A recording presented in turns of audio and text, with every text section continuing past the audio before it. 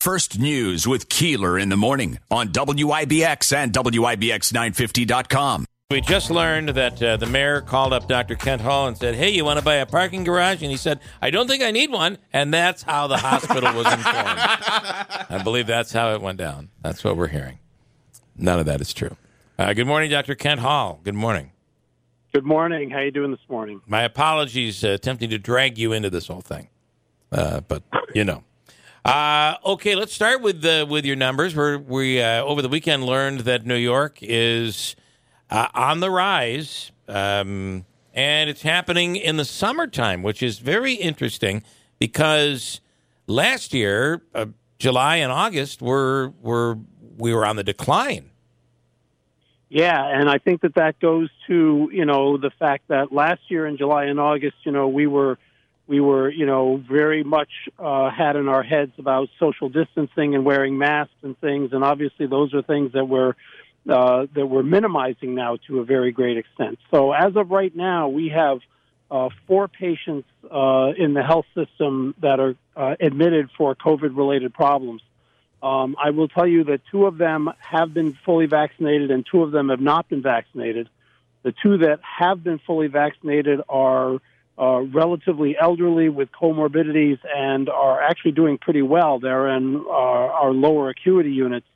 The 2 that have not been vaccinated are both younger and are both in the higher acuity units. So I think that is an example of, getting vaccinated helps. It's not a panacea. Remember that the vaccine does have a, I guess for lack of a better term, a failure rate of about 4 or 5% or more, depending upon which vaccine you're talking about. But for the individual, that failure is 100% because it's for them. So we have to understand the difference between talking about a population and talking about what the individual experiences. So, I think it is important that reaching a certain percentage of people who have been vaccinated, the importance of that, and maybe you can discuss this just a little bit, and I'll kind of throw it at you in layman's terms. Basically, if everybody's been vaccinated, you've reduced the virus to the point where that 5% failure rate that you talked about isn't as vulnerable because the virus is being squelched to the point where it's almost becoming non-existent if everybody's vaccinated. Right, and that's exactly what herd immunity does. What it does is to say that there basically aren't enough targets for the virus to continue to propagate through the population, and so it basically stops propagating. The virus doesn't necessarily go away. Smallpox still exists. It just doesn't cause disease because there are so many people that are vaccinated and that have been protected that now it doesn't circulate anymore. So that's actually a bad example because smallpox, with the exception of being in some labs, really doesn't exist anymore. But it's because of that. So what we're looking for with COVID is that if we can get 70, 75, 80% of the people immune where they will not propagate it, then the other 20 to 30% of the population will be protected and will not get sick simply because they won't be exposed to it. A couple of questions. I don't know if you know this, Doc, but I'm just curious. 2 things. Do we know, is the COVID lottery still going on in New York State? And is there any evidence that you're aware of that shows these incentives that were offered did nudge a certain percentage of people to get the shot? And do you think they should continue to offer them? So I don't know whether the COVID lottery in New York State is still being used or not. I do know that incentives do work, but they only work a little bit. I mean, really, there is, you have to use every tool that's in your toolbox. So sure. Incentives are one. They're probably not the most powerful.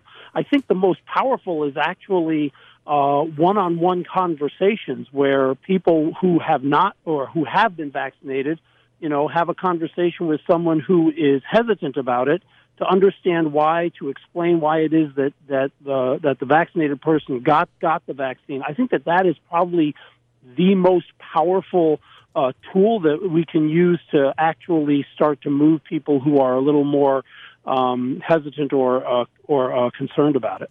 I want to go to Tom in Utica with a question. Hi, Tom. You're on with Dr. Kent Hall. Yes. Why doesn't the CDC emphasize that the worst comorbidity, other than being old, is obesity? When you see a young person have a bad outcome, 98% of the time, they're huge. They don't even. Are they fat shaming people? Be careful. You be fat shaming yourself here. Be careful, Tom. Doc, what do you say to that? Is that true? So actually, Tom is right. Obesity is definitely one of the significant comorbidities, along with diabetes and heart disease and lung disease and things like that. And for people who are young, it does seem to be that the people who are most obese, so with BMIs above 30 to 35%, usually about 35%, seem to be at risk for the most severe disease. I wouldn't characterize it necessarily as fat shaming or anything. I would say that this is just the reality of it, you know. And, but they don't say anything to people. Well, I think physicians do. But the Fauci came on and said, "People lose some weight and it'll help things." I see what you're saying. Well, Tom, I'm gonna hang up and let Dr. Hall finish on your comments. Okay. Thank you, Tom. Oh, Tom hung up before I could hang up on him. Are we not doing enough, Doc? That's what Tom is saying. Well, you know, I agree with Tom in terms of we need to keep refining what the message is. We need to do it in ways that aren't shaming to people. So we certainly don't want to say, "Hey, you're overweight," and you know, I'm not going to use pejoratives, but you know, you should be getting the vaccine because of who you are, you know, or because of the way you look or something like that. You should get the vaccine because it will benefit your health and it will benefit your community's health. So, and yes, you know, I very strongly go with what Tom says in terms of when I'm talking to an individual, I will say to them, you know, you have risk factors that make you more susceptible to having severe disease. And one of them is the fact that you're overweight. Yeah. I mean, that's just a reality. And what do you say to those people about, you know, how they should be careful? You know, early on in the virus, there are some people that believed, well, listen, I'm not vulnerable, so I shouldn't have to be subjected to all of these restrictions. People who are vulnerable should stay indoors. They're the ones that should shut down. They're the ones that should wear the mask, not everybody else. I'm not sure you agree with that, but what do you say to those people who are vulnerable? So that goes to what I said at the beginning, which is that, you know, the population is, you know, will say that, you know, if assuming that nobody was vaccinated and everybody was healthy, then your chance of, you know, getting severe disease is, you know, 1% to 2%. Okay, well, that sounds pretty good. That sounds like, well, then I really shouldn't be that worried about it. Unless you're that 1% to 2%.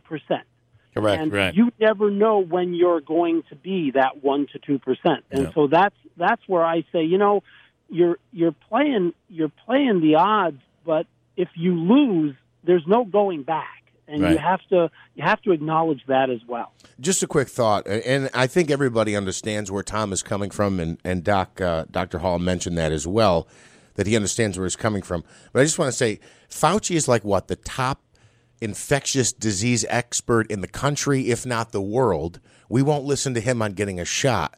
So when it comes to probably cut down on the fast food and try to take a walk twice a week, they're not going to listen to him on that either. Yeah. I'll tell you this. I had said that 2 weeks ago on vacation I traveled, and I just couldn't believe the number of young people, Doc, that are driving around on Rascals at Disney, riding up. And I get it; it gets you past the line, but the reality is they're big and they're in a very dangerous place. But a lot of young people. I was kind of surprised by that.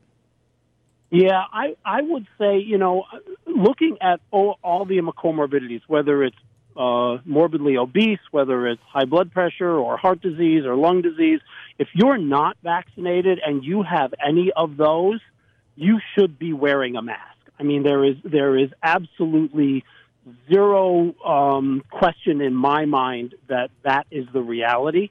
And you may or may not take my advice, and that's certainly up to you. But I can tell you that if I was, if as Tom said, if I were Dr. Fauci and somebody came up to me and said that, that's what I would tell them. Yeah, if you don't have the strength to be able to walk from point A to point B, chances are you're going to struggle in fighting off this virus or any other virus that you come in contact with, I would think. Yeah. And this virus is particularly bad. Yeah.